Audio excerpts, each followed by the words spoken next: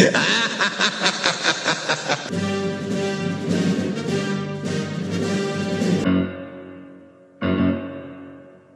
met this 6-year-old child with this blank, pale, emotionless face and the blackest eyes.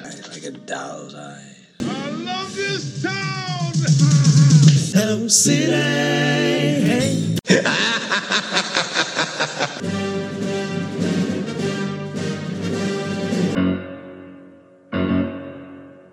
I met this 6-year-old child with this blank, pale, emotionless face and the blackest eyes.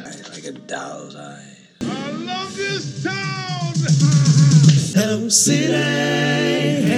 And say, what's your number 5, Cody? First of all, American Sniper can go fuck itself. Secondly, Halloween. We already talked about it. Woo! Movie. We don't love fucking Halloween. Yeah, we're in the high up on my list just because of how much I fucking loved it. I loved it. Kim.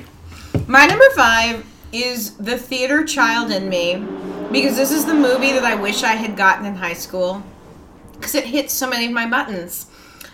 Musical, horror film, Christmas movie, I know where to go now. zombies, and the apocalypse. Woo! Bing, bing, bing.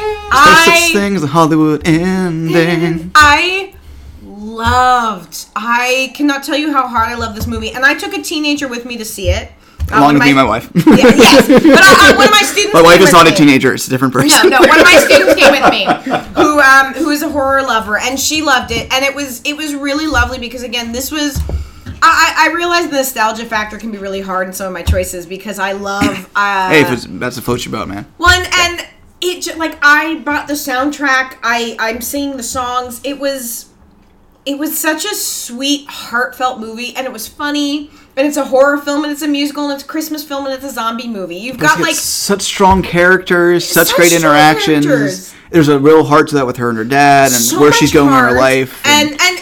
And you've got the principal, or the assistant principal, whatever, is the kind of Come villain. on, you little shits. And he's fantastic. Like he's scenery chewing left and right, but it's with this so giant much teeth fun. His one line when he pops into Hollywood Ending for that moment and he's looking at all the kids, and he just sings that one line and then like slinks off to his corner. It's so satisfying. And when I first saw the previews for it, I was like, oh, I'll probably like this movie. And then going to see it, I was like, this movie this hits all my buttons. And it's British. And I wanted to go see it, but it's another thing where it's they only played in one. Like the Regal Meridian was downtown for Seattle. Was the only place that played it in Pacific Northwest. That's right. At least in Washington. Play it for very long. Played for 2 weeks. It did well, but it was so much fun. And I was trying to make my list not be completely horror skewed, which it's not. And I didn't mention this in the opening, but if you're new to us, we are very horror people. We all are Crypticon, this and that. But horror, not themed, horror centric, but we yes. off. But anyway, I interrupted you talking about that. But it's another great example of a movie. Was it the best movie of the year? No. Was this a movie that stuck with me? One of the most goddamn entertaining movies of this year. It just so much is, and it's so lovely and so much fun, and it crosses genres so well because it's not so horror that you couldn't enjoy it if you're not a horror fan. It's not so teen movie that you're not going to enjoy it if you're not like it. It gets that as I said. Like I have a video review of this, and this is where it's to get that right level of gore. It really balances so many sweet spots. Crossover. And the music's fun. I'm the soldier in the Soldier at War. Yeah, it's a great song. Soldier at War, man. And I looked that actor up because he's like my new crush because he's adorable. It's like, make sure he's not actually 17. No, Kim. He's in his 20s, so I'm allowed to like him. He's in his 20s. I remember you were talking about that last time we talked.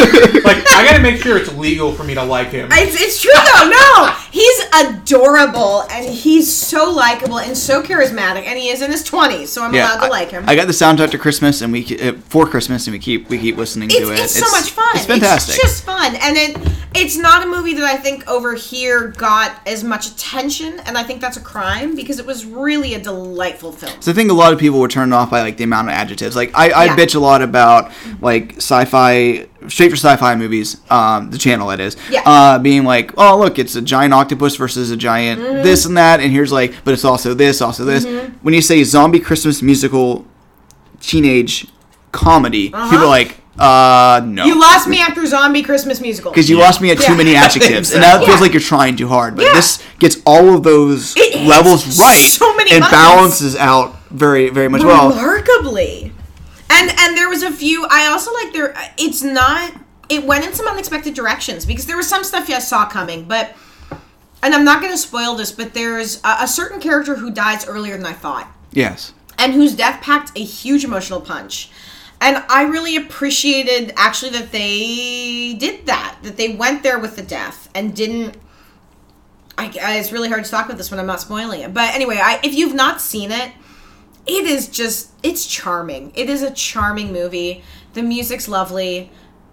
Give it a chance. Yeah, people, like, all the advertisements talk about Shaun of the Dead meets La La Land. And I wasn't a big fan of La La Land. But, no, I hated La La Land. I thought it was a piece of shit. But it's really much on the same level as Shaun of the Dead in many ways. If you're not a horror fan, but you watch Shaun of the Dead and you got that and you're like, oh, I like this is fine. It's just that same level of entryway, of accessibility. You don't have to be a genre fan to like this movie. Yes. It helps. There's definitely a lot of jokes about it. Oh, yeah. And you'll appreciate a few things. Yeah, like I realized, like, the one of the earlier zombies is named Miss Hinsman, named for Bill Hinsman, who played the first zombie in Night of the Living Dead. Yeah. I was like, there's little Easter eggs. Stuff like that. But it's not like over the head. It's like everyone's name, like, this guy's named Raimi, this guy's named Carpenter. It's not that, teenager writing a horror film. It's subtle. There's subtle. Like when they'll name somebody George Romero.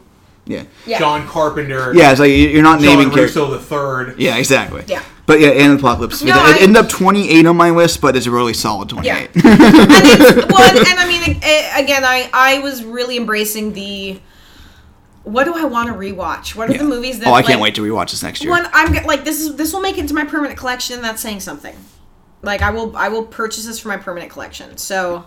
It's just charming. Go watch it. Tony, what's your number 5? Number 5 for me was Black Panther. Woo! Slide past. Not really, obviously, much more to say outside of what we've said already, except that in addition to it being a wonderful fairy tale evocation of one of Marvel's best comic book characters, I think that it is also a wonderful work of just world building and fantasy cinema overall, and a showcase for some of the best actors that are working today.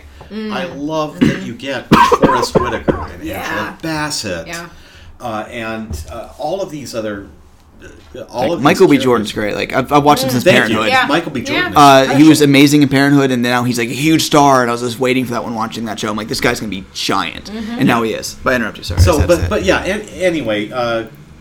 A nice way of seeing really great actors invest themselves 110% into modern folklore without like a tongue-in-cheek or a sense of irony, just like a really earnest embracing of the things that makes this piece of art resonant. Shit, they got Forrest Whitaker. Fuck yes, I know. But anyway, yeah, I just loved it. It's one of the most wonderful experiences I had in a movie theater all year, easily. What about you, Bob? All right, my number 5 is Annihilation, starring Natalie Portman and Oscar Isaac, and so like besides Oscar Isaac and cast of nothing but females. It's like Alex Garland really wowed me with Ex Machina a couple years ago, my favorite movie of 2015. It's beautiful. And then he follows it up with the adaptation of the novel from Jan Demir, I think is the writer's name. It's weird. It's like it's not a direct adaptation. Like he said, he read the book once and then wrote the script, and it's really fitting. If you guys have anyone else here seen Annihilation? Yeah, you said it's it's in my honorable mentions. Yeah, and I struggled to put it in my top 10. I almost did, but. It's gorgeous. It was tied number 1 for me for a while. Like it's on the year and moved my list further up. Okay, cool. Well, and if this was exclusively horror, it would be on my list. And it's not only great performances, but also talking about like, you know, not in this case grief. In this case, it's like cancer and like how you're affected by guilt other things too, and I guilt. think, yeah. And the way it reflects on you, and then reflection is a big deal of it, which is a wonderful thing I love about. It's a reflection of the novel in its own way. Like for those who've seen it or those who know about it, so much about the shimmer, which takes things within this little area that opened up in the southern reaches, and it bounces everything back and mixes everything up. So it's almost like a shimmer version of the novel, where it bounces out, comes through, and mixes in with the movie, mixes in with this, and it features one of the scariest sequence of the year, maybe of the last 10 years, is that bear sequence. Bear sequence. Oh my God. That is the number one. Yeah. Like, it's my scene of the year. Yeah. It's terrifying. That sound, the sound design in that scene, the sound design in the movie itself was great. You had something to say to me. Oh, I just was going to say, I often deride CGI effects as very antiseptic and very impersonal, but that creepy ass skull bear. The human skull on the side. And of I was going to ask you, well, what's the? Because I literally just saw this film like 3 days ago. Oh wow, yeah, because you were talking about it. We were talking about it the other day. When it was on the list.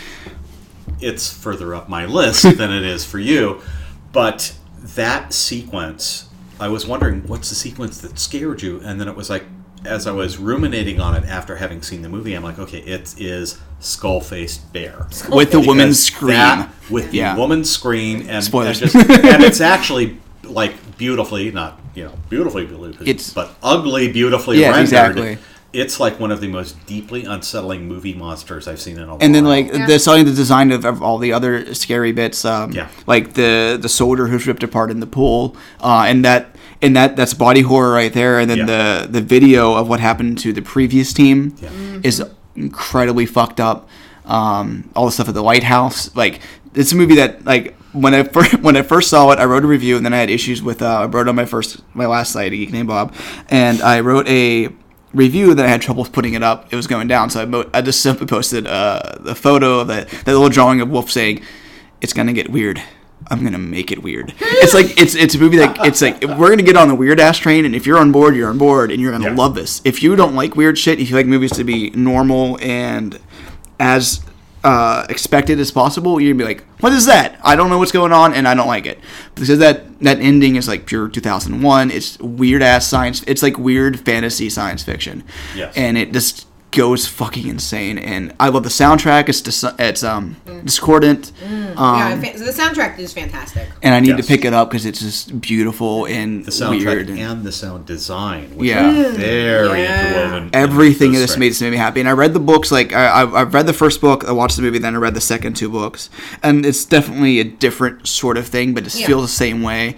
People keep throwing out Lovecraft, but it's really more just general weird tales. I've drinking too much. I can't speak anymore. I got some. I'm alright with this. But yeah, Annihilation. It's one of the few things I picked up on. I'm trying to keep down from buying as many discs as I used to, but I bought this one. Well, I got it for Christmas. I asked for it for Christmas, and I got it. So I was like, I need to own this movie. And I've been culling my herd, so it's it's. Well, and again, and I was re-looking at my list, and I was like, I've got a lot of stuff that's highly female-driven. Nothing wrong with that. That's what the future's female. One, and it's. I think that was where I gravitated towards certain movies too. Is that I'm heartened by some of the more female-driven stuff that's coming out, and Annihilation was one for me that very strong performances, great characters. Yeah, every character's well-designed, so well-defined. So, yeah. They all have their reason for being there, and it's not like direct. What I love about that is so much of the exposition isn't really exposition. Like there's several sequences where they could have, where a different director could have said. I'm gonna go spoilers, so if anyone's not paying attention, when Tessa Thompson plays the one, the glasses turned into a plan, right? Yes. Yeah. When she just walks off state, and then it cuts through this field of plants. There wasn't that shot of like one with her glasses on. No. Which a director who didn't trust his audience would have given us that shot. Would have said, "This is what happened to her." No, he just lets it be. Yeah. And one of the other things, again, it's higher on my list. I'll try not to. There might be some things I'll save for when it gets to my place on the list. But one of the things that I found really super refreshing about the movie is that it had a very and it's sad that this would be considered anachronistic / anomalous, but it had a very 70s sensibility. Yeah. In the sense that it had characters that were female, but didn't make a big deal about the fact that they were female. All of the conflict and all of the twists that were integrated had nothing to do with their gender. Yes. Or pre-established roles. It for could have said been men gender. and been just fine. Yeah. And I felt like someone who was at my intelligence level was creating a piece of pulp cinema with that elevated sense of intent. Yeah. And for me, that was like worth its weight in gold. And again, I'm going to shut up from here on in because I have other things to expound upon when I hit that place in line. All right, number 4, Cody. Bumblebee. Nice. I liked it. I loved it. You know, Dude. I don't have a ton of stuff to say about it, mostly because Carolyn's messaged me about one. She wants me to pick me up, but I liked it. It was a great movie. I thought it was really top 5 in my year. Obviously, I put it at number 4. Yeah.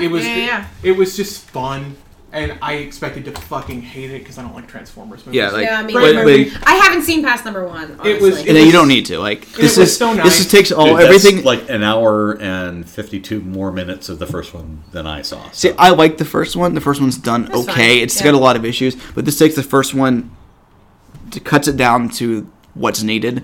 Gives it a lot of Yeah. heart with Lady Seinfeld, Lady Gaga, Haley Steinfeld Haley gives Steinfeld, an anchoring performance, and John Cena's without her in Is it, that who that is? Yeah. My God, She I is didn't so recognize good. her. Of course not. It's been like how many years since True Grit? Or Well, what? Oh, but she's done, I like, watched the Pitch Perfect movies, and yeah, and but it's because the hair. Romeo the and hair, Juliet Sure, and- it didn't click with me. That was her. and she is solid, like acting against She's a robot. a great and it's actress. She really and is. she really She brings is. a lot to this. And And talking about actors who elevate a film, she's one who would elevate a movie. Cody and I did a video review since we watched it, and I wrote a Yeah, written somebody review. So watched check that this out. with two views, and they're probably both me. Yeah, one's me. So, so we watched it. We watched our own videos.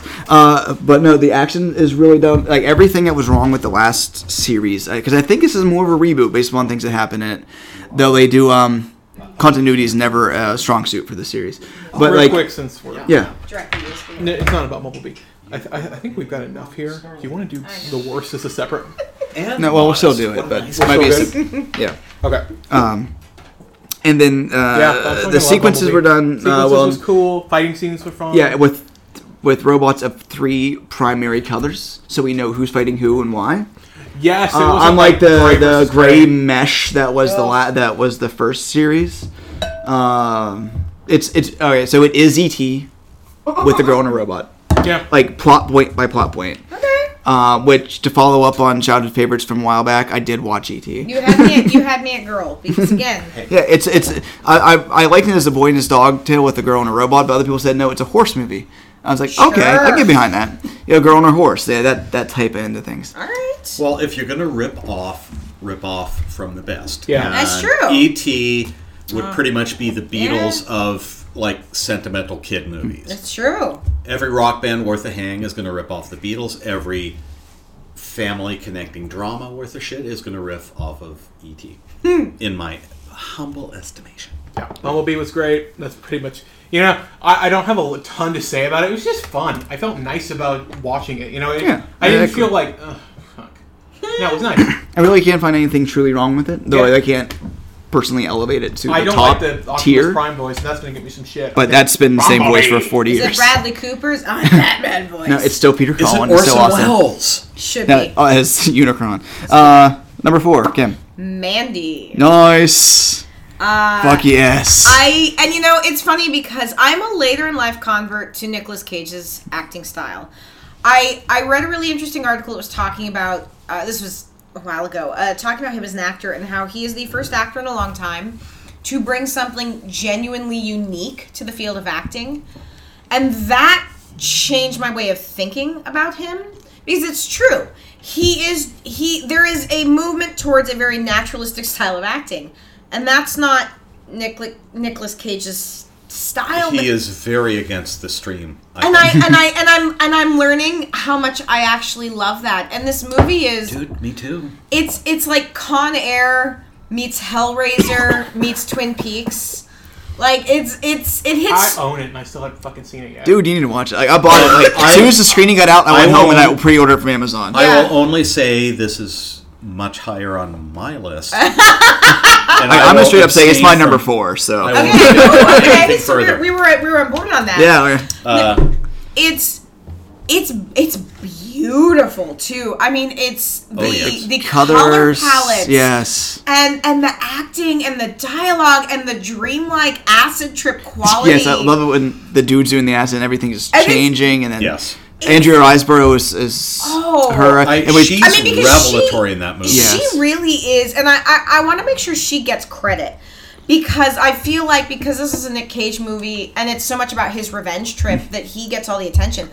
The first 70 minutes is her. It is her. She's the title character. She is, and she makes this 70 movie absolutely stunning. And she has such a grace on screen.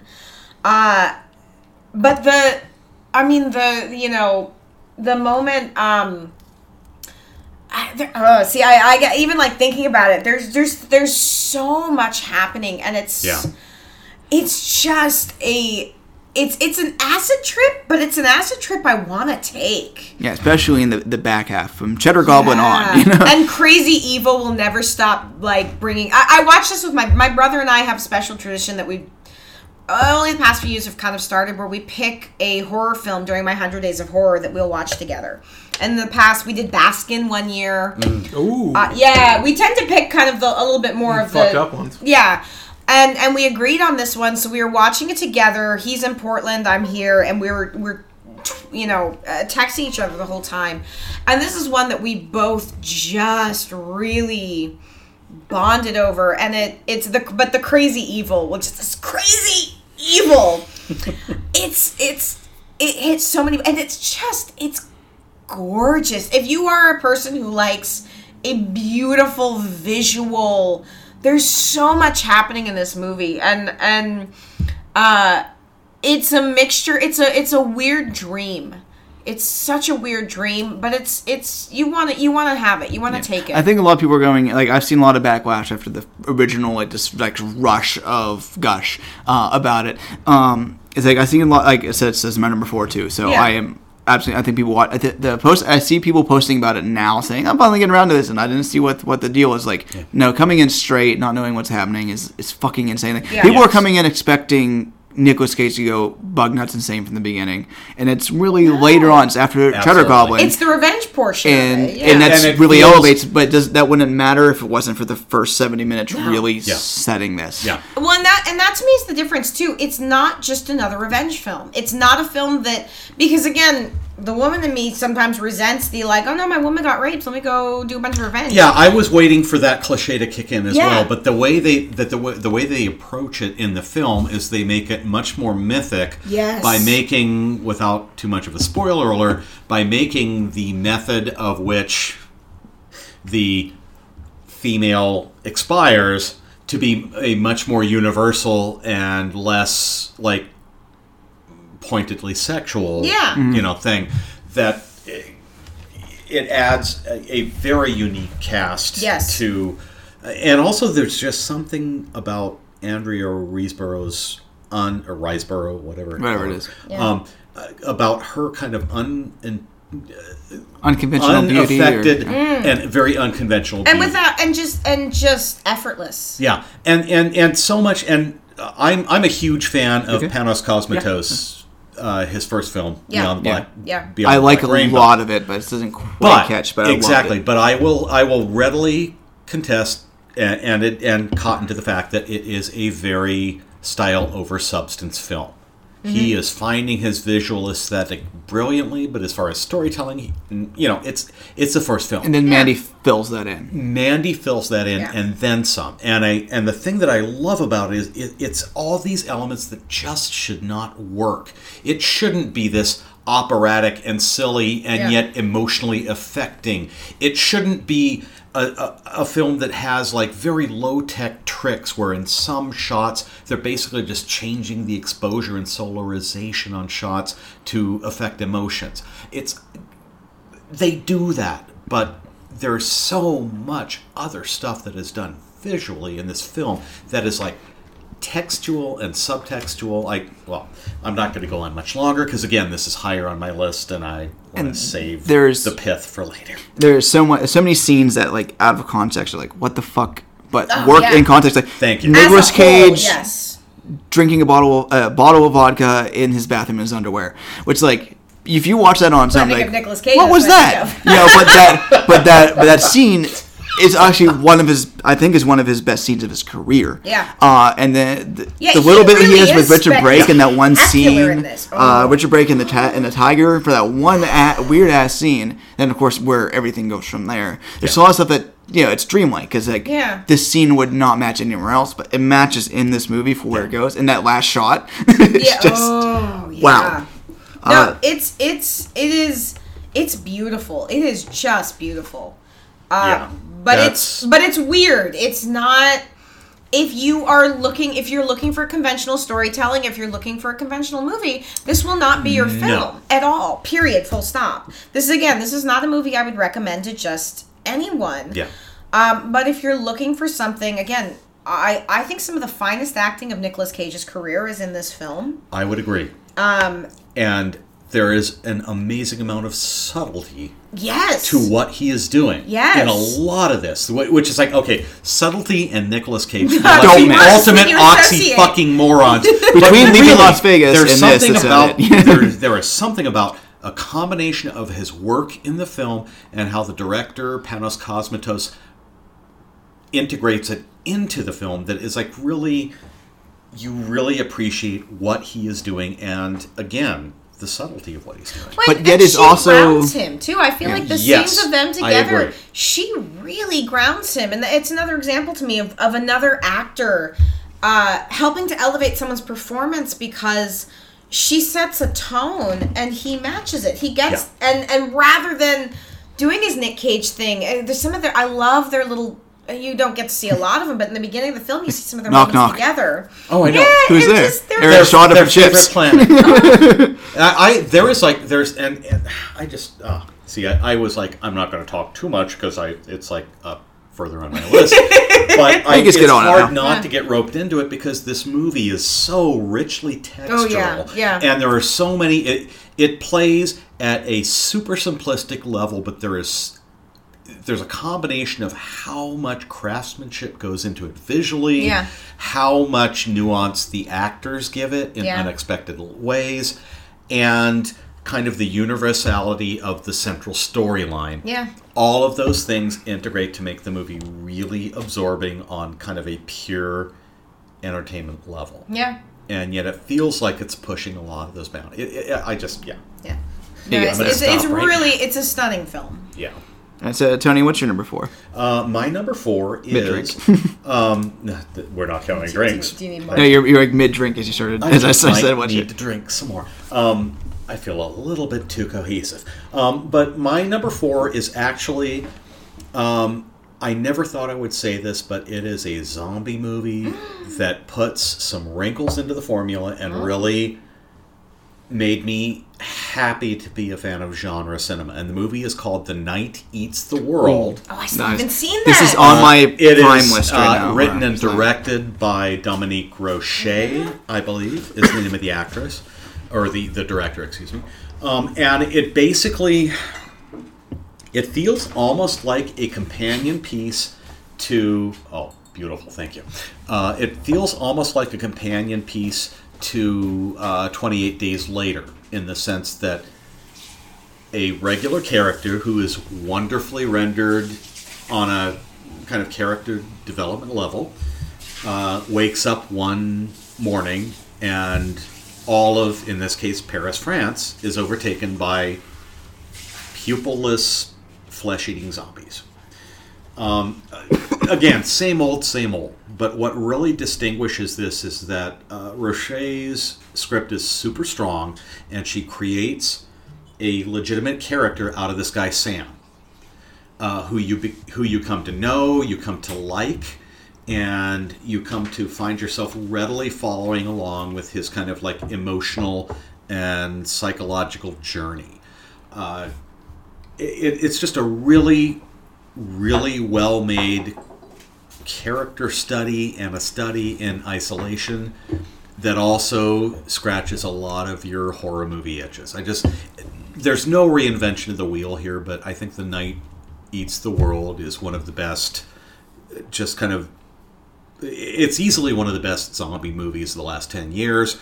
As far as horror films go, it feels like it's one of the best kind of character studies in isolation I've seen in a genre film in a long time. I really loved it. Everyone needs to. It's definitely been on my to see list. It's actually streaming too. on Prime now. I saw is that. it? I saw it yesterday. Now we went to watch First Reformed, which is a good movie, but not on my list. I did see it. I went woo! I need to see this now. And I was like, no, we're watching First Reformed. I'm like, I want to watch this now. I'm in a room where I know I'm preaching to the choir here, but I know you guys would like it. I think horror fans in general will appreciate it, and even if you think every single permutation of the zombie film has been completely played out, it still works. It does something with the formula, and that's actually kind of a very inspiring thing. We're before honorable mentions, but I'm going to mention, since we're talking about new versions of zombie movies, there's a film that's currently streaming on Netflix, zombie movie called Ravenous. It's very quiet. It's very brooding. It's definitely a different take on the zombie apocalypse. More of like people surviving out in the middle of nowhere. In this case, so there's some zombies, and they're acting in a weird sort of like this drone-like sense. And it's a quiet build. It's very good. That movie like Autumn from a few years ago. I didn't see Autumn, but where they're not quite zombies, and they're just like corpses, and then they start to like learn. Yeah, and that's kind of what Ravenous does. And though serious title with a 1999 fantastic film that no one else has seen, but from Andrea Bird. Yeah. I love that Ravenous. That makes great movie. Yeah. So check out both versions of Ravenous. So my 4 was Mandy. So we're gonna skip right past number 3. That's my number 3. Fuck yeah! I mean, great movie. I it made me go binge all the Miles Morales comics. It was fun. There was a good amount of villains. I liked the different Spider-Men there. I don't really have a ton to say about it, except it was fucking great. Yeah, I have nothing negative to say about it. It was just say about that movie. It was nothing but smiles and a few cries because the emotional beats. It has. It packs a little bit of an emotional. Peter and May. They did a good job. Spoiler alert. In how they kill the original Spider-Man. It happens in the first 15 minutes, which can be a spoiler. But can I say I love because they talk about him making a Christmas album and they released put it out with Chris Pine doing it. With Chris Pine doing the Chris song. Pine as Spider-Man's great. Jake Johnson is great. He's one of the Spider-Mans because there's like 20 of them. So many people I see at work are like, it's animated, I'm not watching it. It's like, no, this is the best Spider-Man movie there is. Straight up. I interrupt you to say that. I'm sorry, go again. What I think too is, I mean, again, I subscribe a lot to what I call the Muppet Principle, which is something that appeals to young people as well as to older people. And it has the Muppet Principle. It is something that you could take a kid to, and they're going to get something out of it, and you're going to get something out of it. And that is so hard to come by, where you're both, and not the same things, because kids and adults look at movies in different ways, but it is so enjoyable. It has an emotional punch to it. And there's some good humor in it. Hilarious humor, and so many different types of humor too. So many different types of humor, animation. When they've got Spider-Man doing the Spider-Man 3 dance. Oh, it's so much fun. We don't talk about that. And so many again. If you're a comic lover, there's so many little Easter eggs in it, and so much stuff. The voice acting is spectacular. I love that they changed the animation styles for some of the different and the way they layer together works together. Yeah. Like there's a sequence at the end where like you see Scorpion looking photorealistic fighting Spider-Ham looking like a Looney Tunes, and fighting with Spy Slasher. Yeah. Oh, Nicolas Cage, Spider-Man Noir. Nicolas Cage again. Fuck yeah. Wherever I go, the wind follows. Can we the just wind smells like rain. Can we talk for a moment about the end scene?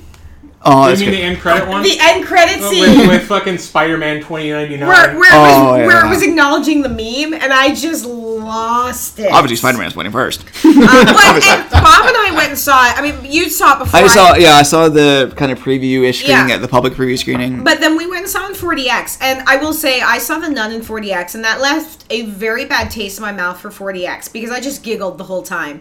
And I even warned Bob going into this. I was like, the last time I saw a 4DX movie, I laughed my way through it. This is the first time I can say I thought the 4DX actually enhanced the viewing experience. Oh, wow. Yeah, And genuinely enhanced it. when I saw it in 2D the week before, I felt like I was watching a 3D or 4DX movie because it's so kinetic. Yes. They really use the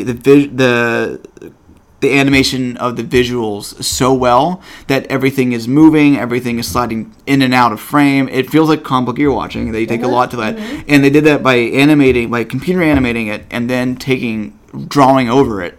So there's an extra layer of hand-drawn animation over the computer animation. Yeah. It might be hard to see sometimes, might not be other. And they use the visual styling more like the lines, the way everything moves, like the onomatopoeias of the knock on the wall. A bagel! Well, even just, I mean, the 3D, and I'm not a 3D fan. I do not like seeing movies in 3D. And this is a rare time where, again, it really enhanced the experience. I was really, really impressed by it. My computer's making noises. Your my phone's plugged in. computer's talking to you. Yeah, well, it doesn't like my phone being plugged into it. Do you need to plug it into? Oh no, I have my plug, but it's my list. I just thought it just hit everything. It was so well done, and universally, it's going to appeal to a very wide audience range, and I think that's important. I think right now more than ever, we have all these factions in movie viewing. You have your geek culture, you have kids movies, you have your art house movies. When you can Factions in any aspect of entertainment. Yes. Film, music, TV. There's a lot of gatekeepers. There's a lot of gatekeepers, and I think anytime you have a movie that can cross some of those barriers, cross some of those factions, that's an important thing, and I think this movie does. So there. And it takes in like Lego Batman did last year. It takes a very meta look at 50 years of Spider-Man. Yeah. And makes all the best and sometimes worst, but making a joke about the worst. Very self-aware things. of It's very, it, too, yeah. It's a meta look on the character and on everything flows. And I know, wasn't this your pick and we were all talking over you? No, it's all good. I didn't touch him. I've said my piece on it. It all just it's yes. I love everything about Lily. I love hearing Lily Tomlin as Aunt May. Oh, she does. Guys, such a take great it job. outside. Oh look. Well, that moment when her and Peter first. Yeah. See, oh, like so when touching. it was so sweet, and I like that. The Peter Parker that we spend our most time with outside of Miles. Yeah, Peter B. Parker. Peter B. Parker, yes. That he has a dad bod. I love that. I love that. You know, that he's... Because we Is he never... wearing sweatpants? Yeah, unfortunately. Like, we never see adult Spider-Man in the movies anymore. It's always like teenage. Maybe college Spider-Man. Right. By the end of Tobey Maguire's run. But he hits his 30s and he's not eating great. He's eating pizza every No, night. and he lost. Yeah, everything falls apart, which is great. He can still be Spider-Man, but he's got a little bit of a dad bod, and that's cool. It's a perfect film. It really is. And again, I really appreciate anything that can appeal to a very wide spectrum of viewers. So there you have it. Yeah. So that was also my number 3. Fair, as you yes. can tell by my gushing about it, I fucking loved it. Tony, What's your number 3? what's your number 3? My number 3 is kind of a left field pick. Okay. As we too are expect from you. Absolutely. That's why you're here, to make things weird. This is, although actually It can get weirder, to Ironically quote enough, Spider-Man. I think this is one of the most accessible movies that I could pick out as a choice for the year. It's a little indie dramedy called Hearts Beat Loud. Oh, I need to see this. I want to see this so It's bad. so good. Now I've come to the verge of watching it so many times. I'll betray my abject ignorance and say I have never seen Nick Offerman in anything before. Oh, he's so amazing. Oh, in I this know movie. Parks He gives and Rec, everything blah, in blah, every blah. role. So I went into this Deadwood. movie, ironically, not knowing what his appeal was, and being completely and utterly captivated. It is not, again, not a reinvention of the wheel, but it is a really sharply defined, well-wrought kind of father-daughter dynamic that's dealt with, and this strange, awkward situation that happens when the daughter turns out to be a very gifted singer and songwriter, and she's in a band with her dad. But that is like far from the only aspect of the movie that works. Right. Offerman and the actress's name is Kiersey Clemens, plays his daughter Sam. Their interactions feel wonderfully ragged and honest. Toni Collette, hello, MVP every year pretty much. Yeah, she just should get a lifetime of "You Just Rock." Thank you, exactly, and she gets this wonderful opportunity to be a sort of but not quite romantic possible interest with Offerman's character. Blythe Danner, who I love, is one of like the great kind of theater and film actresses. And again, elegance personified. Yeah, she plays his mom, and she's adorable. It's just one of those movies that, on a very great level, you could see it as a formula crowd pleaser in the sense of any sort of like Frank Capra movie from the 40s or 50s. It's literally got that kind of comfort food quality to it. But there's just enough kind of flavor to it, and the character dynamics feel so genuine that it just really works. It's just a lot of fun. So Hearts Beat Loud is the name of the film. I highly, highly recommend it. I've still haven't seen that by DC too.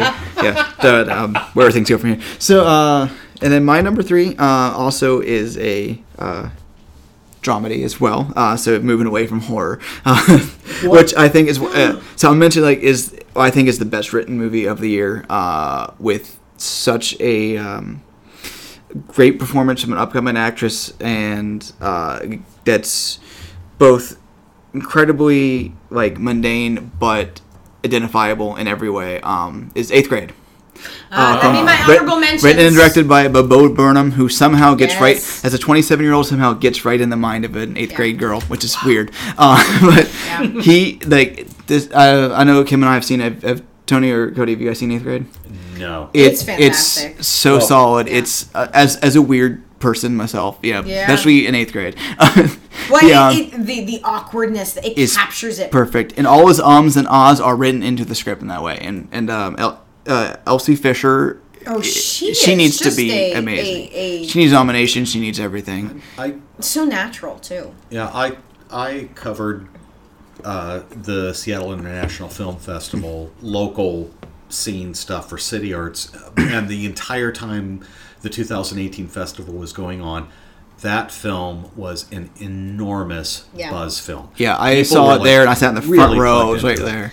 It made my honorable mentions, and I what really did it for me, the scene between her and her father at they have the fire. Such a great dynamic. Again, we talked about this before we started recording. The Truth or Dare scene going into that, just... Damn it, you spoiled my number 1. Different Truth or Dare. Different Truth or Dare, Cody. But she really... and not just capturing the awkwardness, every uncomfortable moment of being a teenager at that age, but in this time, what it is, because I'm not even you, Cody, know what it is to be a teenager right now, and the way social media is. I mean, I'm the closest one by far. You are the closest one, but I also hang out with more teenagers than you do, so there you go. That's a weird thing to say. She's a teacher. I teach theater to teens and kids, not in a weird way. Sure. Come on now. But so I see elements of it in what they talk about. The way they talk about Snapchat, the way they do the Instagram stories. It's weird because a bunch of them follow my Instagram account, and I'm like, I post about booze a lot. I do. I mean, because... And I have mad respect for that. But it's something that where it hits all the notes of being that awkward teenager. It also is so relevant to... Which is also where I think it's rated R, I believe. Yes. But it should have been PG-13 so kids can watch it, even though it has lots of There's lots of language, lots of this, but I can't it should have been. figure out why it's rated R. The language stuff is not, to me, Not that bad, yeah. It's not bad. They're talking about blowjobs and sex, but F-words. that's what. But lots of people don't realize that's what kids. That's how But kids talk. That's how people I are. So they hang were out when I with was my teenagers. age. Do you know how often? Like, and I give zero fucks because I swear more than they do, but not around them. But But they swear when you're around, probably. Oh you know? my God, yes. Yeah, Like, exactly. When I was shooting the horror film with my group of teens over the summer, it was a really more relaxed environment. We could swear in the film, and so in general, it was all teenagers. It was just, it was me and my DP, who were both the instructors, and then a group of teenagers. And language got fast and loose in general, and I let a lot of shit slide because I'm like, you can swear on camera. Everyone here's a teenager. I care more when there's 8-year-olds in my cast. But anyway, I'm going off on a tangent. But No. I think it's a shame it was rated R because I feel like the people who need to see this are the kids who are The thing her is, age. my wife- I've it- heard good, like I said.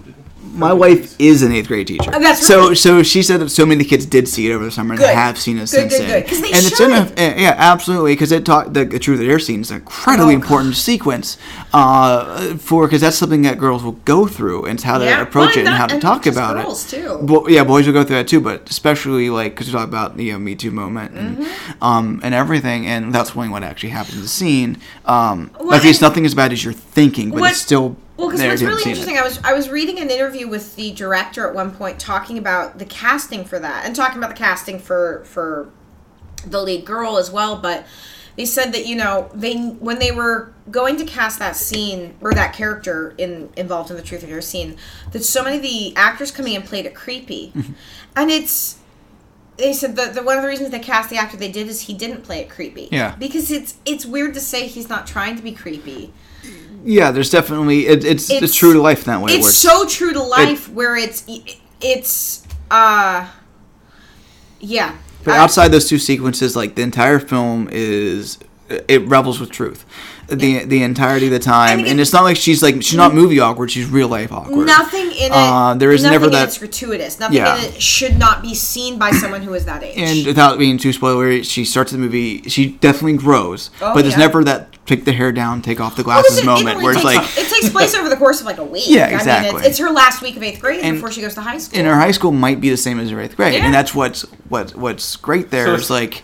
But as an awkward kid, I had mad respect for her because I was a crazy awkward at that age. I mean, we all are, but I identified a lot with her. Yeah, and it's not just like those particular scenes. Talking about the pivotal scenes, it's also made like the pool scene, the conversation with her dad, like the banana scene with her dad is fucking hysterical. Yeah, and I also like quote the whole time. I eat bananas. She does it every time I'm doing that. We have that. We quote them. And one other thing, there was a really small detail. She tells off a classmate of hers closer to the end of the film, and again, I don't want to spoil things. But what really struck me in that scene is she's not looking at them the whole time. She's looking away from them, and she kind of does the brief, like the eyes flit up, but they go back. And that is so accurate. Yes. Because especially at that age, when they are, God bless her, she confronted them. She could not look at them while she did it, but she did it. And that tiny detail was so dead on. I had a lot of respect for that. Cody, number 2. Avengers. Oh. Nice. I can't not talk about how much I love that. They Went so well. It was a snap. This such great. The snap at the end. The fact that they actually had the balls to have Thanos win. Spoilers. If you have Who hasn't seen Infinity War? For fuck's sake. Too. I mean, if you knew the comics all going in, you knew he was going to win for a while. He's not going to ultimately win because the franchise is too And that's strong. part of my issue with the whole film. Is like it's half of a movie. It is half. We know everything. I definitely felt was something great. when everything happened, but I cried when my... Yeah.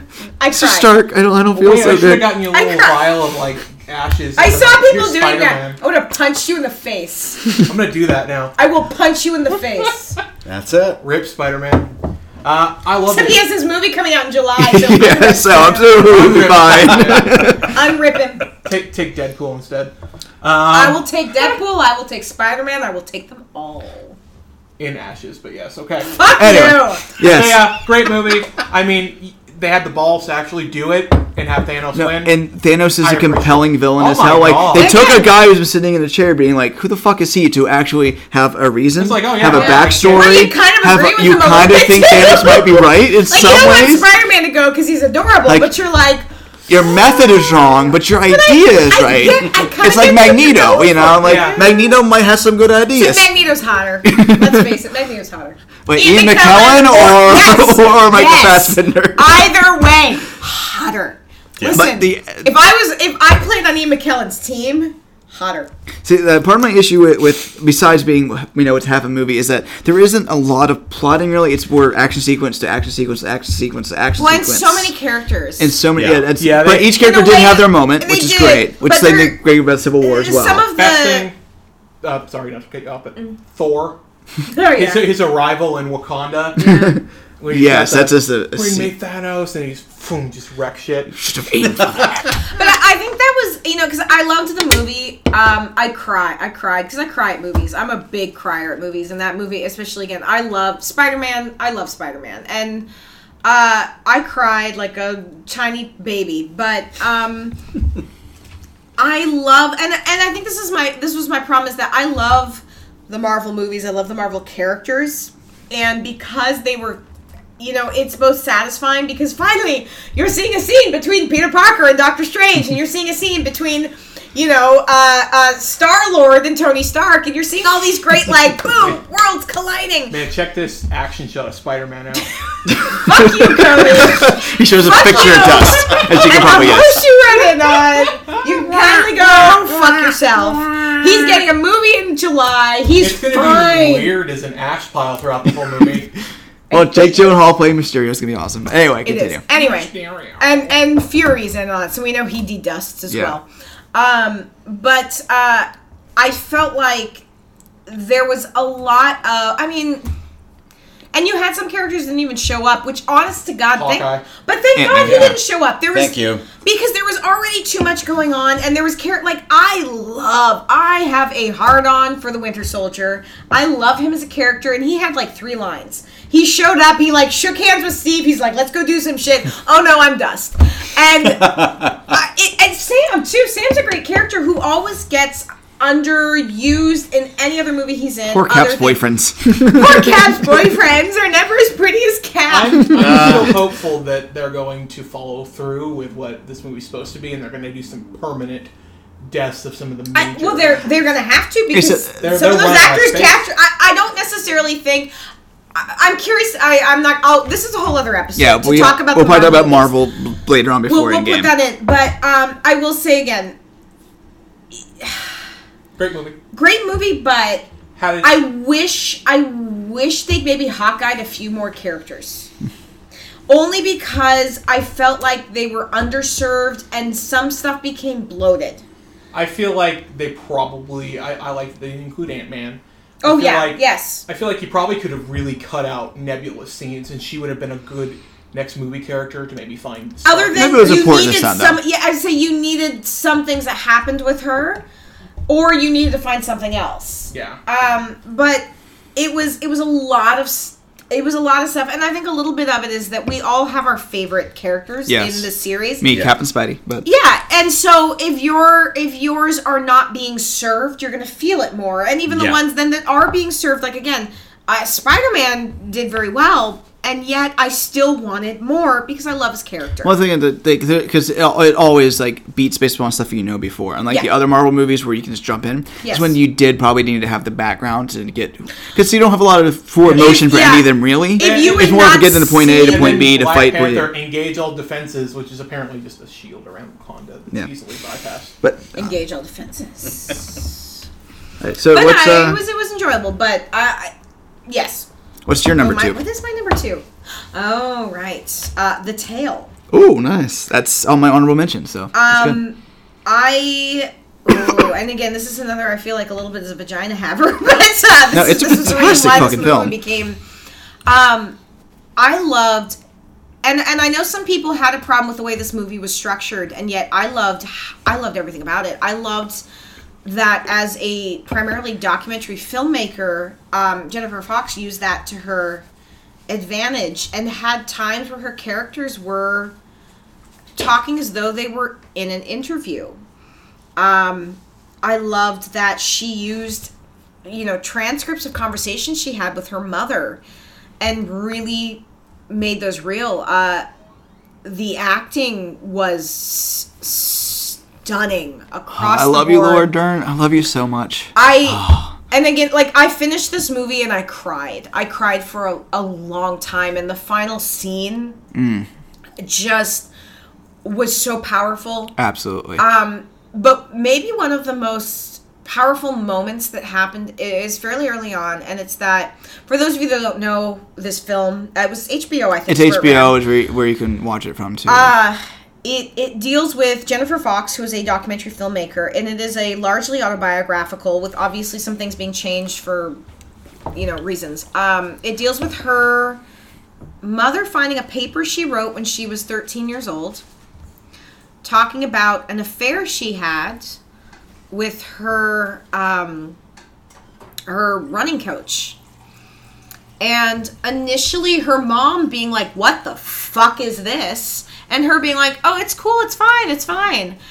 And you're seeing this story being recreated, and you're seeing this kind of lovely, young woman, but you're seeing this kind of Lolita, this lovely young woman who, and initially these interactions with her running coach as well as her riding coach, who kind of grooms her for this, thinking, okay, well, this is a little messed up, but like, she's a teenager, whatever. And then at one point, her seeing a picture and her mom saying, oh, no, that's you a few years later. This was you at 13. And they switch actors. They go from portraying her as this older teenager to a kid. Yeah. Because she was a kid. That's a shock when that happens in the scene, but it's so brilliant. But it fucking punches you in the stomach because... And it does something that most movies dealing with sexual abuse don't do, in that it shows it. And it's... I mean, I'm tearing up talking about it because it's rough to watch, but it's so necessary. And they use an adult body double for the really intense stuff. But it's, and in fact, I was reading an interview with Jennifer Fox afterwards, and she said, you see these movies and it's fade to black, and she doesn't. No. She makes you live every moment, and the fact that once the sex starts, afterwards, her character throws up. Every time. And you see it. Yeah, it's such a powerful film. It's a hard movie to watch, but it is beautiful, and especially in what we're in not just the Me Too era, but just this is a movie people should watch, and it is not an easy watch, but it is so well done, and the acting is just beautiful, and the story is one that uncomfortable though it may be, people need to see it. Absolutely. I fully agree. Like, yeah. When I told you, I think I told you yesterday, when I told my wife I was going to watch it, who she had already seen it. She was like, wait for me, I'll watch it again with you. And she doesn't rewatch movies. Yeah. Rarely. It depends on what movies they are. But especially a tough movie, she does not go back to. She'll watch fun movies, light movies over and over again.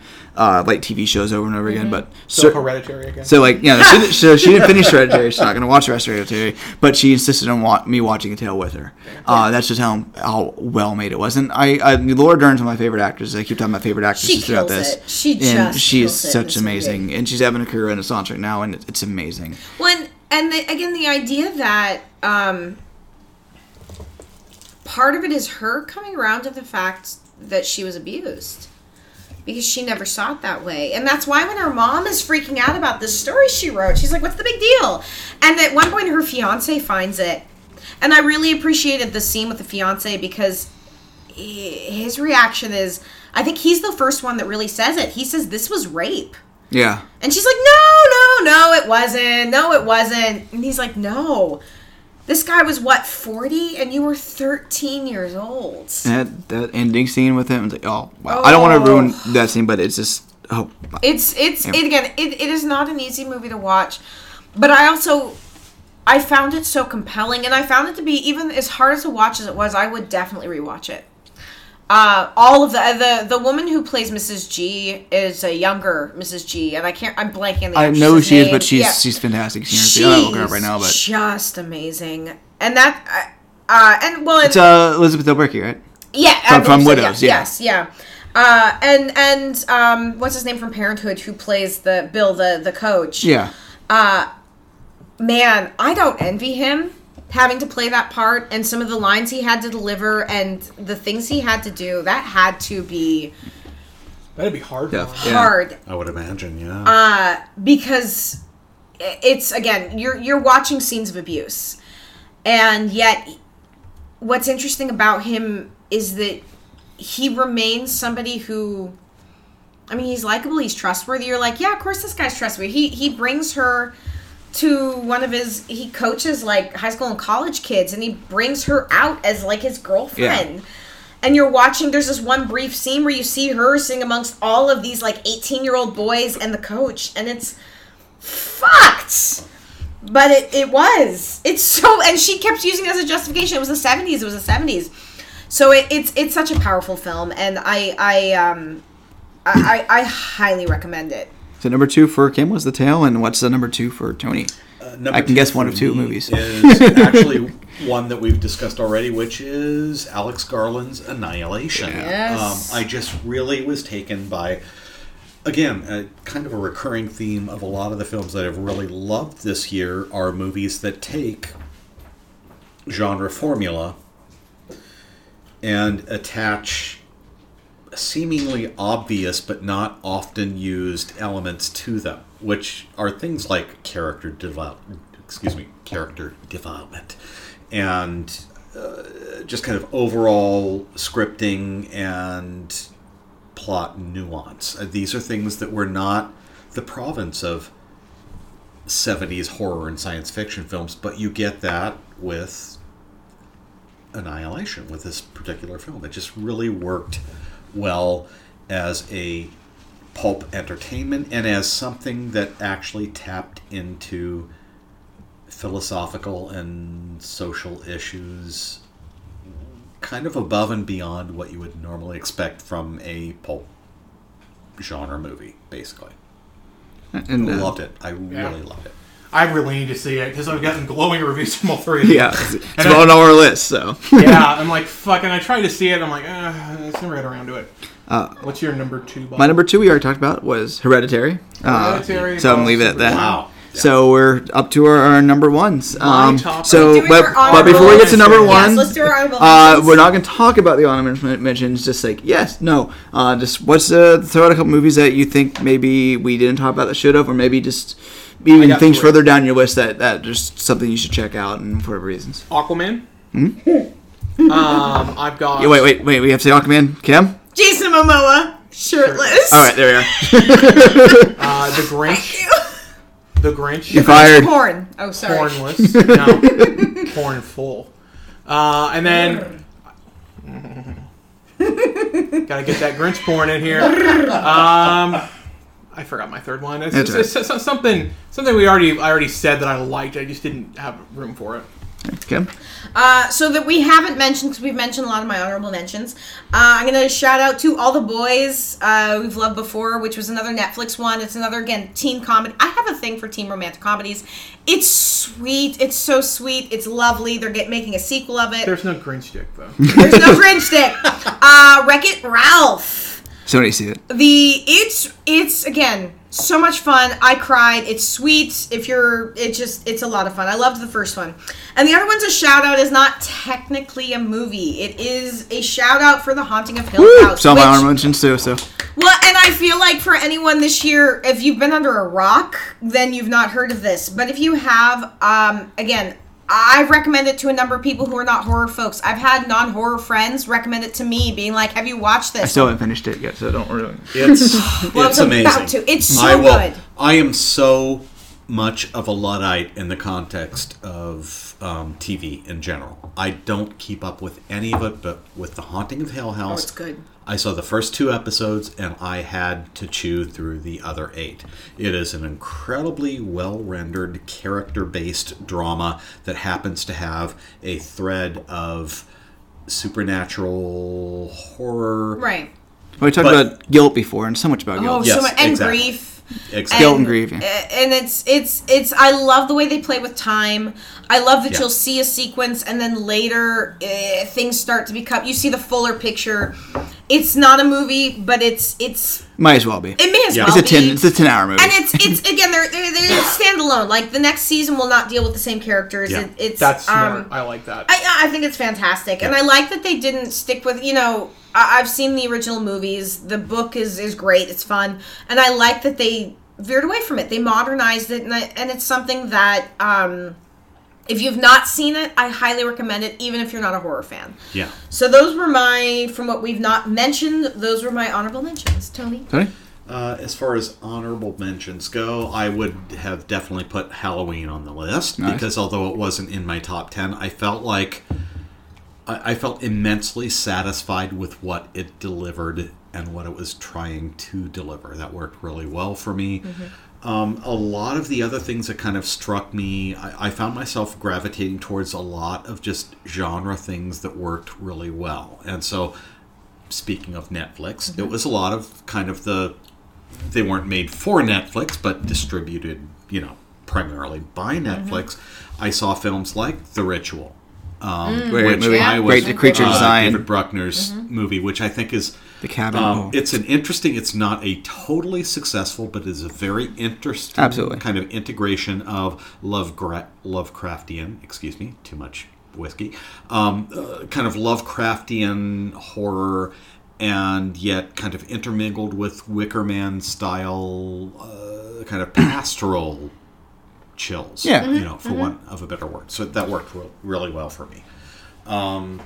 Like Haunting of Hill House, I honestly think it's one of the great TV dramas of the last 10 years that just happens to have ghosts in it. And the 5th episode, the end of the 5th episode, it is amazing. It is a stunning piece of filmmaking on a technical level. Yeah. It is also incredibly moving, like emotionally, and it dovetails so brilliantly into what you have seen in the preceding 4 episodes. Mm-hmm.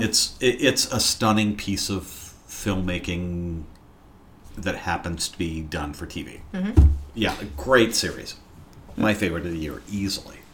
Yeah, and Haunting of Hill House is something that was in my own mentions too, because I couldn't quite put it onto the list. Right. But it was kind of moving in and out over the course of time. Mm-hmm. I mentioned in the intro a lot of great documentaries came out this year. RBG, about Ruth Bader Ginsburg. Free Solo, about the climber of El Capitan. Won't You Be My Neighbor. Won't You Be My Neighbor's on there. They Shall Not Grow Old, which has turned out to be my 12th movie on the list, about World War I. Mm-hmm. That's getting a wide release now. Soon, yeah. Three Identical Strangers was a thriller in the form of a documentary. But also just wanted to mention, you mentioned The Tale, Tony mentioned Prospect, and we mentioned Leave No Trace, which I know Kim watched earlier today. I just watched that. Then that really should be on my honorable mentions as well. And, I just watched that. It was fabulous. The Dread Central's Director's Cut with Penn Jillette is a great meta commentary on film and kickstarting. I haven't seen that yet. And then my last things on there would be 2 really great movies. They're like 4 out of 5 ultimately for me, with awful trailers that completely misleading. Blockers and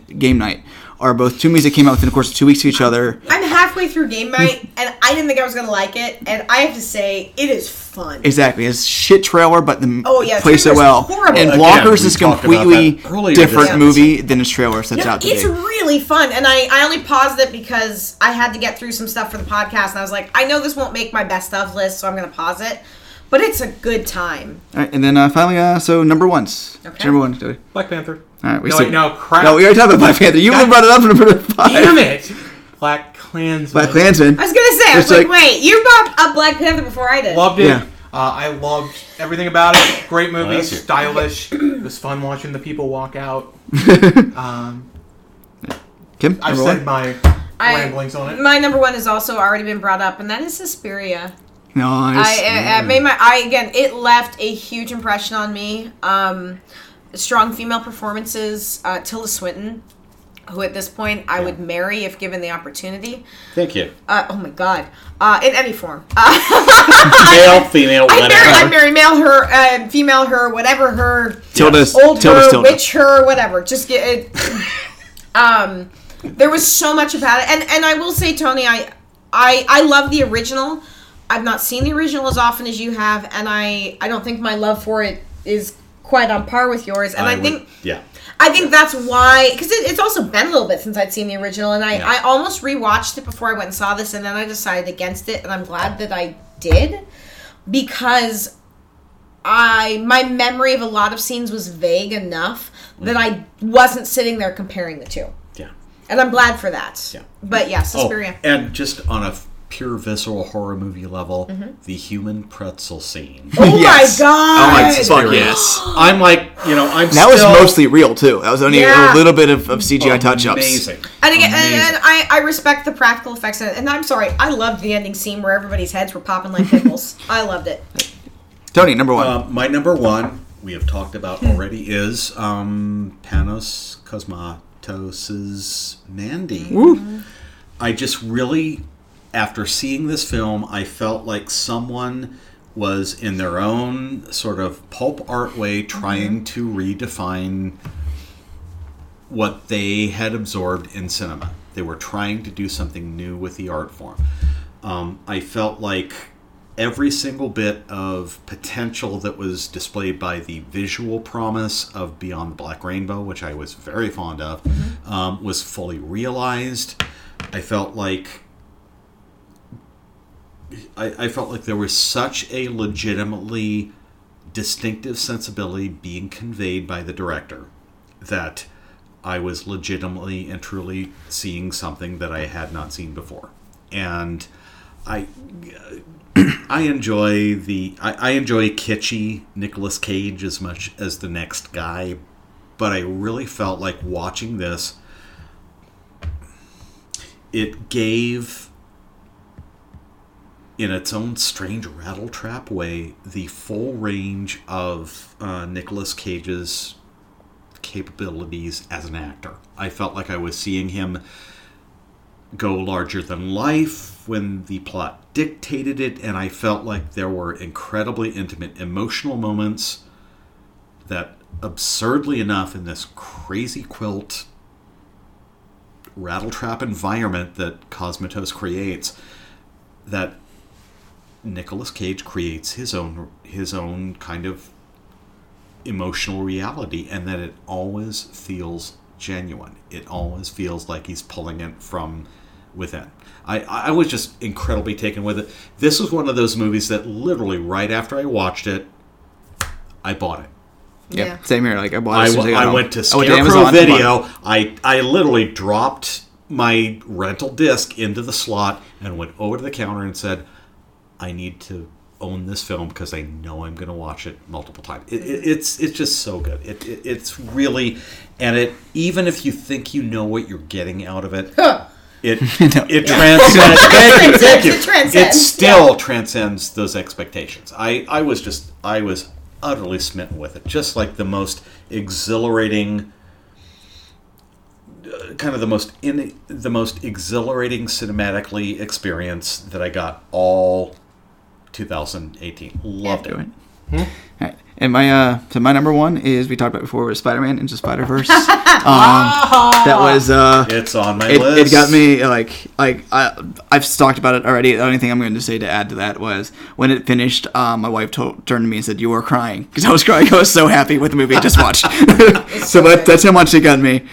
So that's our top 10 list. It took us 3 hours. Holy shit! I told you it would take a long time. I had to give Carolyn $10. I'm like, go get some dinner, honey. Pick me up about 10:30. All right, so we do it. There's only 20 minutes to talk about our worst. Okay, so perhaps we should cut that into threes. We could do it 3, or we could do 5, but each of us talks individually. Why don't we each give our 5 and just do a quick rundown? Right. And if the 5 is on someone else's list, we're just gonna go further. Yeah. Yes. And actually, I'll be able to condense things even further, because everything that I saw in a theater or sought out on Netflix was very much something that I was looking to look at. Yeah. And so I literally, as far as like worst of the year, I don't have anything that That just And like the stuff I do. I do. The stuff because I didn't see them. like the stuff I rated 1 out of 5 ultimately on my end of the year list was only 13 titles. So it's not as much as like I had like 50 titles on the 4 out of 5 list. I mean, so I I had- focused more on the good. I had, like, so I didn't see 8 Holmes and in Watson. I didn't contention. see. Yeah. I didn't see a lot of the worst of the worst. 'cause I didn't Besides watch a couple of things. Now, I had a few honorable All right. mentions I'd like to do. Do it. Yes. Or dishonorable mention. Dishonorable mentions: Terrifier, hated it. Happy Time Murders, hated it. Wrinkle in Time. Giant That's not number Oprah 2. doesn't make. That's Touch the Giant Oprah. That was a waste. That was such a disappointment of a That movie. was supposed to be such a Which whiskey was it? just a profound moment, and it's like, no, fucking suck. So my top 5. Thank you. My top 2 I'm not going to talk a ton about because I've got full-on pieces on them. But number 5 is Day of the Dead Bloodline. You It's on made my list. Bubba Rapist. What the fuck? Shit movie. Okay, one of the most wonderful ancillary characters in the whole George Romero yeah. zombie universe is Bob. Don't Bob. fuck don't with Bob. Fuck him up. And that got bumped because I remembered a different movie got made in 2018. That's my number Yeah. 5. Yeah, it was Day of the Dead. it was my number 6. Yeah. Now it's my number 6. But yeah, I'm there with you, bud. Yeah, some good zombie effects, but for the most part, a waste of a movie. Oh, such a That's waste a of a movie. redo of my favorite zombie movie of all Yeah. time. It was So an that's part of insult. it coming was into an there. insult. Venom. Venom, More I wow. thought about the movie, more I fucking Damn. hated That it. ended up in my 2 out of 5s, but I still haven't seen it. I just Me neither. With Aquaman, I love it more than I think about it. Venom, I fucking hate it. Tom Hardy did a great job. And it's like just watch Upgrade instead. one of Watch the- Upgrade. one of the best, literally one of the best film actors working today Yeah. is Tom Hardy. And if you are framing a potential superhero or super anti-hero franchise around one guy, of all the actors in modern cinema to invest in that with, Tom Hardy would be the dude. Yeah, and they I just fucked up the script hardcore. I've heard the script is just It's god fucking awful. dreadful. Turd in the wind. Slender Man. Is that your number 3 right now? That or- is number 3. Okay. Fuck that movie. I've been angry. But watch the documentary HBO did. It's wonderful. Yes. Yeah. Watch documentary. Movie's just shit. Number 2. Dummy Kratz. I figured that was I gonna can be. happily say I haven't seen it. Diamond and Silk, 2 evangelists, whatever the fuck you want to call them. They are his daughters, televangelist daughters. They are out to make a quick buck. They think Trump supporters are the stupidest. They are like lazy Michael Moores. Except to the point where I was genuinely worried. Wait. Did you say they think Trump supporters are the stupidest people? Oh, pretty much. That's why they... They think? Oh, you can tell, too, because they're like, Wait. gotta get Oscar Mayer, he leaving the country. And they're like these... They are the biggest stereotypes. And they play it that way so they can be like, we're the good ones. We support Trump. But I think shit. that's why I was confused. You just said Trump supporter. I'm confused. They think that they're stupid and they're playing And it they're, Oh, they're and actually they're, stupid. and Okay. they're profiting from Oh, it. hardcore. Okay, gotcha. I mean, this movie costs like $10 to make. They are pieces of garbage. They're like lazy Michael Moore. Michael Moore at least I had don't- the decency in his film 11-9 to spray down the governor's mansion in Michigan with Flint tap water. They left a pooper scooper out for Somebody. Yeah. Anyway. for fucking what's her face, Nancy Pelosi. No. Right. And I was genuinely worried they were going to kill Maxine Waters. Because they kept like, Maxine Waters, where are you at? I'm like, are they going to kill Maxine Waters? Am I about to watch Is Maxine Waters okay? And number 1, I wonder what this is. I can't imagine. I Death can't imagine. of a Nation. Really? The What? worst goddamn piece of shit I've ever seen, with the exception of Hillary's America. It's actually worstly on Metacritic. It's the worst rated movie of all time. Yes. No way. Fuck that movie. Okay. Well, Dinesh D'Souza That tries almost to... makes me want to watch it now. It's one of those things that, as bad as it is, I'm just gonna get mad if I watch it. Oh, As yeah. I said, I know, I said in the that's what I'm podcast worried before. I about. said I'll get mad at watching yourself, religious because documentaries. I'll get mad at watching Bernie, religious they things. try to make Bernie Sanders out to be Hitler. They're like, that sounds like something Bernie Sanders would pitch, isn't it? A lot No. of those movies just make me mad, Yeah, so 'cause I they're can't so- do it. There's an active I am the ness connoisseur of to crap. purposely I believe. ignoring stuff like that. I can't not see it. And I saw it with an audience, and they stood for the pledge, and they stood for the national anthem, and there was never... I would have heckled them. The cognitive dissonance that you have to make and then watch those movies is nothing that I cannot do. And I think Dinesh is actually a smart guy. I think, again, he sees He's playing for money. He's playing for the He sees playing the for the money, choir. and he's like, I gotta have that right now. All right, Donald Trump's great because he even says, "Oh, I didn't think Trump was going to win." Of course, you didn't. You didn't. I don't think Trump thought Trump was going to win. Nobody No, thought he Trump was didn't. going to win. Trump didn't think Trump was going to win. No. Trump didn't want to win. Tell. No, he wanted to make his own news network. That's Exactly. beside the point. You'll get called a Nazi if you're a Democrat. Democrats and Death of a Nation check out in 2019. I'll be having full pieces on them. I'm going to actively try to troll Dinesh D'Souza on Twitter. All right, go ahead. Ken. All right. Which honorable mentions or Well, so Day of the Dead Bloodline was on my list until I remembered another movie and it got bumped off. I will also say real close was Truth or Dare was real close to being on my that's list. in my like number 13. as on my well list. as the Cloverfield movie because I think I'm the only one who liked Paradox. I did not like it. It was stupid. All I heard was that they took an original movie and just kind of jammed Cloverfield in. It's pretty much what happened. Okay, so my number 5, I have to preface with saying that I have an issue with Johnny Depp. I didn't used I think to. we're never going here. I did not used to, but I have an issue with him since it's come out, and I'm sorry if you want to argue with me about the fact that he is an abuser, come at me. So my number 5 is Fantastic Beasts and Where to Find Them Part 2. that movie. And it's not just because of Johnny Depp, although that plays into it. I have a hard time now anytime I see him on screen getting past the fact that somebody wants to hire him, knowing all that he's a shit. Especially if you had They Colin should've Farrell just- on your fucking radar. Exactly. That's They just what made bothered it me, going. is you so easily could have made the character You could Colin have Farrell. undone the stupid Scooby-Doo fucking reveal. Because they set it up. And I'm sorry, J.K. Rowling, the fact that you've been defending him pisses me off. She's gone full George Lucas. No, she has, and it pisses me off. And so beyond the fact that I have an issue with Johnny Depp, which I do, and again, if you have a problem with that, come fight me. But it was not a good movie, and it was a movie designed to set up more movies, and that is fucking lazy movie 3 making. more Thank of you. them. How many characters do we have? Too many. Too How many, and I What's don't the care. plot of the movie? I don't care. That's- There wasn't a plot. Nagini's a person now, not a snake. and she's a good guy. She's a good so guy for some reason. Weird. Fuck it. But she's cuss with a terrible Also, cuss. Ezra Miller. I love Ezra Miller, and I hate him. I love him. I love He's somehow him. still alive. I don't know. I can't Story-wise, get behind doesn't Ezra matter. Miller because he made a documentary about that guy who shot the cop Yeah. who shot Or that did guy. he? Yeah, And he's like Ooh. on this from that guy's perspective too. He said he wants to tell both sides. I don't But know. I'm not mad. I don't like Miller for doing that, but I like him generally. I like him, and we need to talk about Kevin. Oh fuck yeah! He's so good. Or Perks of Being a Wallflower. Yeah. What was number 4? If, Okay, number 4. Let's continue. Continuing forward. We get 11 minutes. So this is one that I'm very aware I'm the only one that's seen, but The Christmas Prince 2. I live tweeted it for City of Geek. I thought the first one was fun. It was silly. Like it's a dumb Hallmark movie for those of us who like the dumb Hallmark movies. you get a prince under your tree. Right. Dumb. Which, hey, who doesn't love Prince under your tree? And not the Prince I wanted though. But the Christmas Prince 2 is just, it was dull, and that for any of you who watches those style of movies knows that's the kiss of death. Oh yeah, Because- you can't be.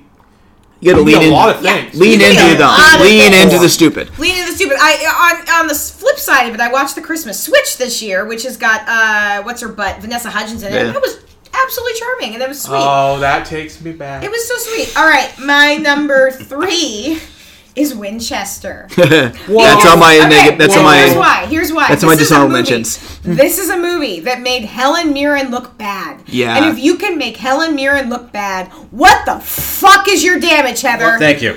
Also, I liked that movie a lot. You're wrong. well, you're wrong. You're wrong. And you have a problem. As someone who visited the Winchester, Oh, It's yeah. so Yes. wrong. there was like so Yeah. much fucking rich Potential that was shit there that is they could have been thrown away. mining I to agree. do that movie. It's I like. You see 3 rooms is like 300 room house. And what's his butt? Lee Jason Mann. Clark. Jason, Okay, he's, Who you don't like, Clark, I know. I love he's Jason a black Clark. hole charisma. Who? Jason Clark. He is where charisma goes to die. So she's not gonna. So you're not gonna like Pet Cemetery, right? Well, I'm gonna watch Well, it. John but Lithgow should get him out of that hole, John right? Lithgow is the only thing that might get. But even my write up in the trailer was not positive. Yeah. But I will go see the movie. Third Rock from the Sun is better. John Lithgow, if anything saves that movie, it's John Lithgow. But I, in general, find Jason Clark to be a charisma black hole. I find that when he's in movies, he sucks every bit of energy and interest out of it for me. This is hurtful, man. Well, I'm sorry. I know. The truth is hard, Cody. The truth is hard. So my next one is 50 Shades Freed. Didn't see it. We watch them every Valentine's Day. It's a drinking game for me now. And I have never in my life did I think that a movie... I am like missing out on so much. Oh, it's so much. Yeah, it's gold. We watch them and get drunk and make fun of them every year. But see, the thing is you're drunk within about 5 minutes of this movie. Yeah. You better be. I did not realize it was possible for a movie about sex to be as dull and uncharismatic and unsexy, and yet the two leads have hate each other, and that's the problem. Oh, and you can see it. You can see it so much. But here's the thing: it's not sexy hate. It's not moonlighting hate. Like they hate each other, and what happened was this great energy. No, they just hate each other, and it's boring. And you can see some of the sex scenes, and they're both like. Like, it's the only way to get emotion out of Jamie Dornan. It's like but see, the thing is that I find because in the what is it with the Gillian Anderson series? I haven't seen it too. He's fantastic in that. And Dakota Johnson's fine in other things. Gillian Anderson fucks him. No. There's a British series that he's in with Gillian Anderson. I'm completely blanking on the name. He plays a serial killer, and he's fantastic. Continuing. You know. We have 8 minutes. Let's continue. I'm trying. People keep you boys keep interrupting me. That's what we do. My last one is Hell's Kitty. Was that? What the was that fuck this year? Is that? Yeah, it was. That's what. No, I looked it up. And this is how I know. It's because right before when I looked it up and realized it was fucking this year, I got so mad and I said, "No, fuck this movie." I had to watch this movie and review it for the Horror Honeys, and I'm still angry. This was the one time in my life I emailed my editor at the time and said, "Can my review just be the word no?" I would say yes, by the way. Can it just be the word no? And she considered it. It is and part of what's so aggravating about it is you have some genuinely talented actors showing up in it, including Doug Jones, whom I adore. Oh, me too. And it is a misogynistic waste of space, and it should not exist. And I could go on for my list. Maybe you'll like it. In terms of crap, it's awful, and it made me angry. And that is my number one movie for fuck that movie. It shouldn't exist. Okay. All right, Tony. Any negatives Tony? You said you focused on positives. I don't know if anything bad to say. Like I said, everything that I went out of my way to see, I pretty much there was a level of merit to it. So I don't have anything, which is ironic for me because I'm an avowed student of schlock cinema, but I really don't have anything that I can contribute to this conversation. I can send you Death of the Nation if you want. Oh, dude. So, I'm sure it'll be alright. So I'm gonna. Sorry. So my disarm mentions we mentioned a couple of them already. So I'm gonna skip past a couple of them. Yep. Disarm mentions would be Possession of Hannah Grace and The Nutcracker, which we both saw, and there are reviews for online. So I'm gonna leave those in the reviews. So go check those out. My number 5 was The Vanishing in Sydney Hall, one of the few shortcomings from A24, which is usually a great place. This is Dylan something or other, Dylan Wilnote, whatever his name is, in a very navel-gazing piece of shit movie with him and Kyle Chandler, in which it's obviously written by like a 17-year-old who thinks he's a great writer, talking about how much of a great writer he is and no one understands him. It's just dull, and it's the way. I only watched it because it's the bottom Metacritic for a while, so I checked it out. 4 is Day of the Dead Bloodline, which we talked about already, as a trashing of my favorite zombie movie. 3 is The Clapper, starring Amanda Seyfried, who I fucking love. Clap on. Clap off. And then a clap off this movie. And Ed Helms in a painfully unfunny comedy, which he plays a guy. Him and Tracy Morgan play people who are paid to clap at infomercials. And he made a movie off that fucking. And then he gets found out as someone who does this because he asks questions and that. And he's in love with Amanda Seyfried. And he's kind of stalking her. It's so unfunny. So many wrong things about it. It's like, and then my last 2 are horror films. Demon Within. Which is a direct-to-video from January 2nd, so one of the first movies I watched of the year. It's so badly shot. Like, how many butt shots do you need? And not like on purpose, like not Rob Zombie looking at Sherry Moon's butt. It's more of a you put the camera in the wrong place because you don't know how to. Oh, she's got a lovely butt. But it's not that type of butt shot. It's not. This is a sort of butt shot where you just don't know where to put your camera and block a scene. backs to the cameras, backs to the camera. People, bad ADR, really awful plotting and character.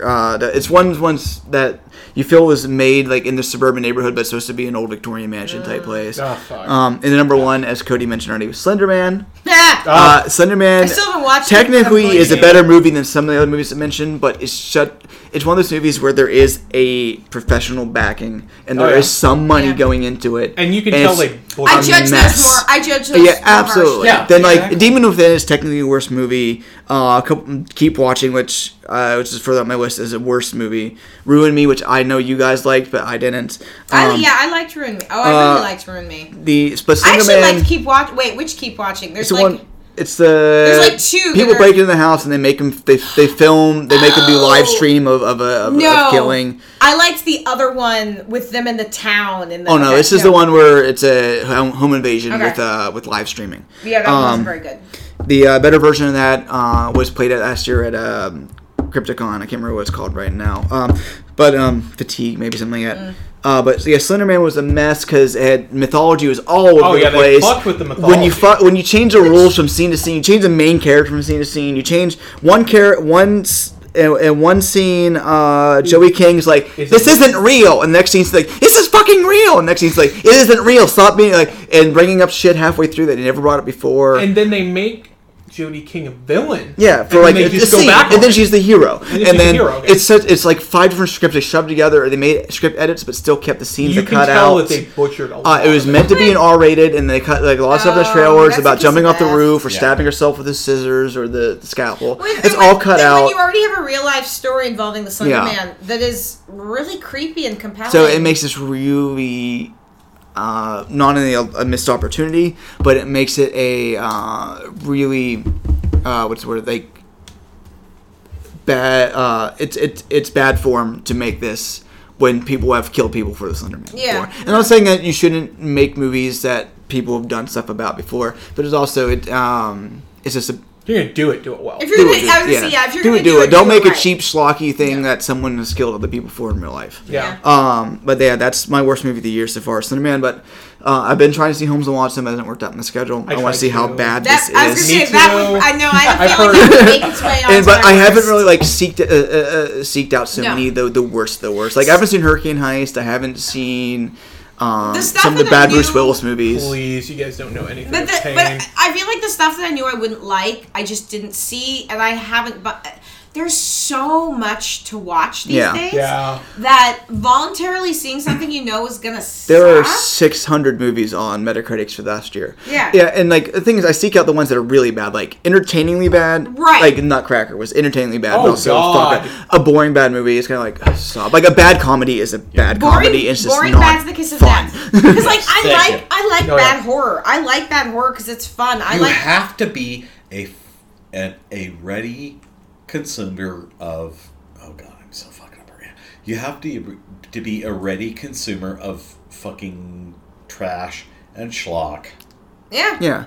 Like The Apple is such a great movie. The Apple isn't a horror film. Oh my god! But The Apple is one of the first fucking movies that got me into writing about film. I've been writing an article in The Apple that I haven't quite finished yet, where I'm calling it the masterclass of bad cinema. Yeah, it's not just the thing you start watching; it's the thing you watch after you watch like 5 other movies, and you're like, I need to see something even worse.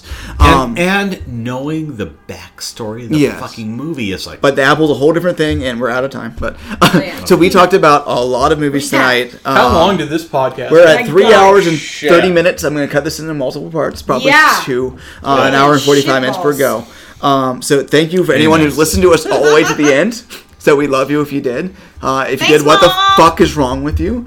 Thanks, Dinesh D'Souza. See us at citygeek.com. The various things you're at on. Kim, what's your Twitter handle? At Seattle Screams. You can find me on Twitter, and I'm pretty active there. And I basically use City of Geek as mine, even though I have a geek named Bob. Tony, do you have where else can you find you? Sites you write for? I write for artisthome.org. My opinion on Northwest music and rock and roll in particular is there, so feel free to join me. Is City Arts archived Or Yeah, City Arts is archived. That's cityartsonline.com. I've been covering film at City Arts for the last 10 years, specifically very Northwest-centric. So if you want kind of a window on the development of Northwest cinema in general for the last 9 or 10 years, you can find it at cityartsonline.com. And you can find us at citygeek.com, on YouTube and Facebook. We're going to put this up here soon to SoundCloud, to iTunes. So like, comment, subscribe. Tell all your friends how much you love us. And then thank you again for listening all the way through if you did. Seek out some of these movies. Tell us where we're wrong, where we're right. Things that we hadn't talked about. You can find our probably at least some sort of write-ups of everything else coming up soon. I wrote mini reviews for everything I watched this year that came out this year, so that should be published on the 3rd. I will be doing a full worst top 10. And we'll get that going since we did kind of push through the worst, which I know some people will just listen to these things for. So sorry to disappoint you if we didn't rant on movies for a while. Don't worry. I'm sure we'll do a whole episode that's just the worst. And see us again in 2 weeks on the 15th. We do put out on the 1st 15th, assuming I'm able to edit in time. On the 15th, we're going to probably do a spring preview episode. And a reflection on Escape Room. Yes. Number one film on Thursday, a bunch of us are going to see Escape Room, and we'll see where things go from there. So we'll see you next time, and thank you for listening. We're City of Geek. Thank you. Thank you.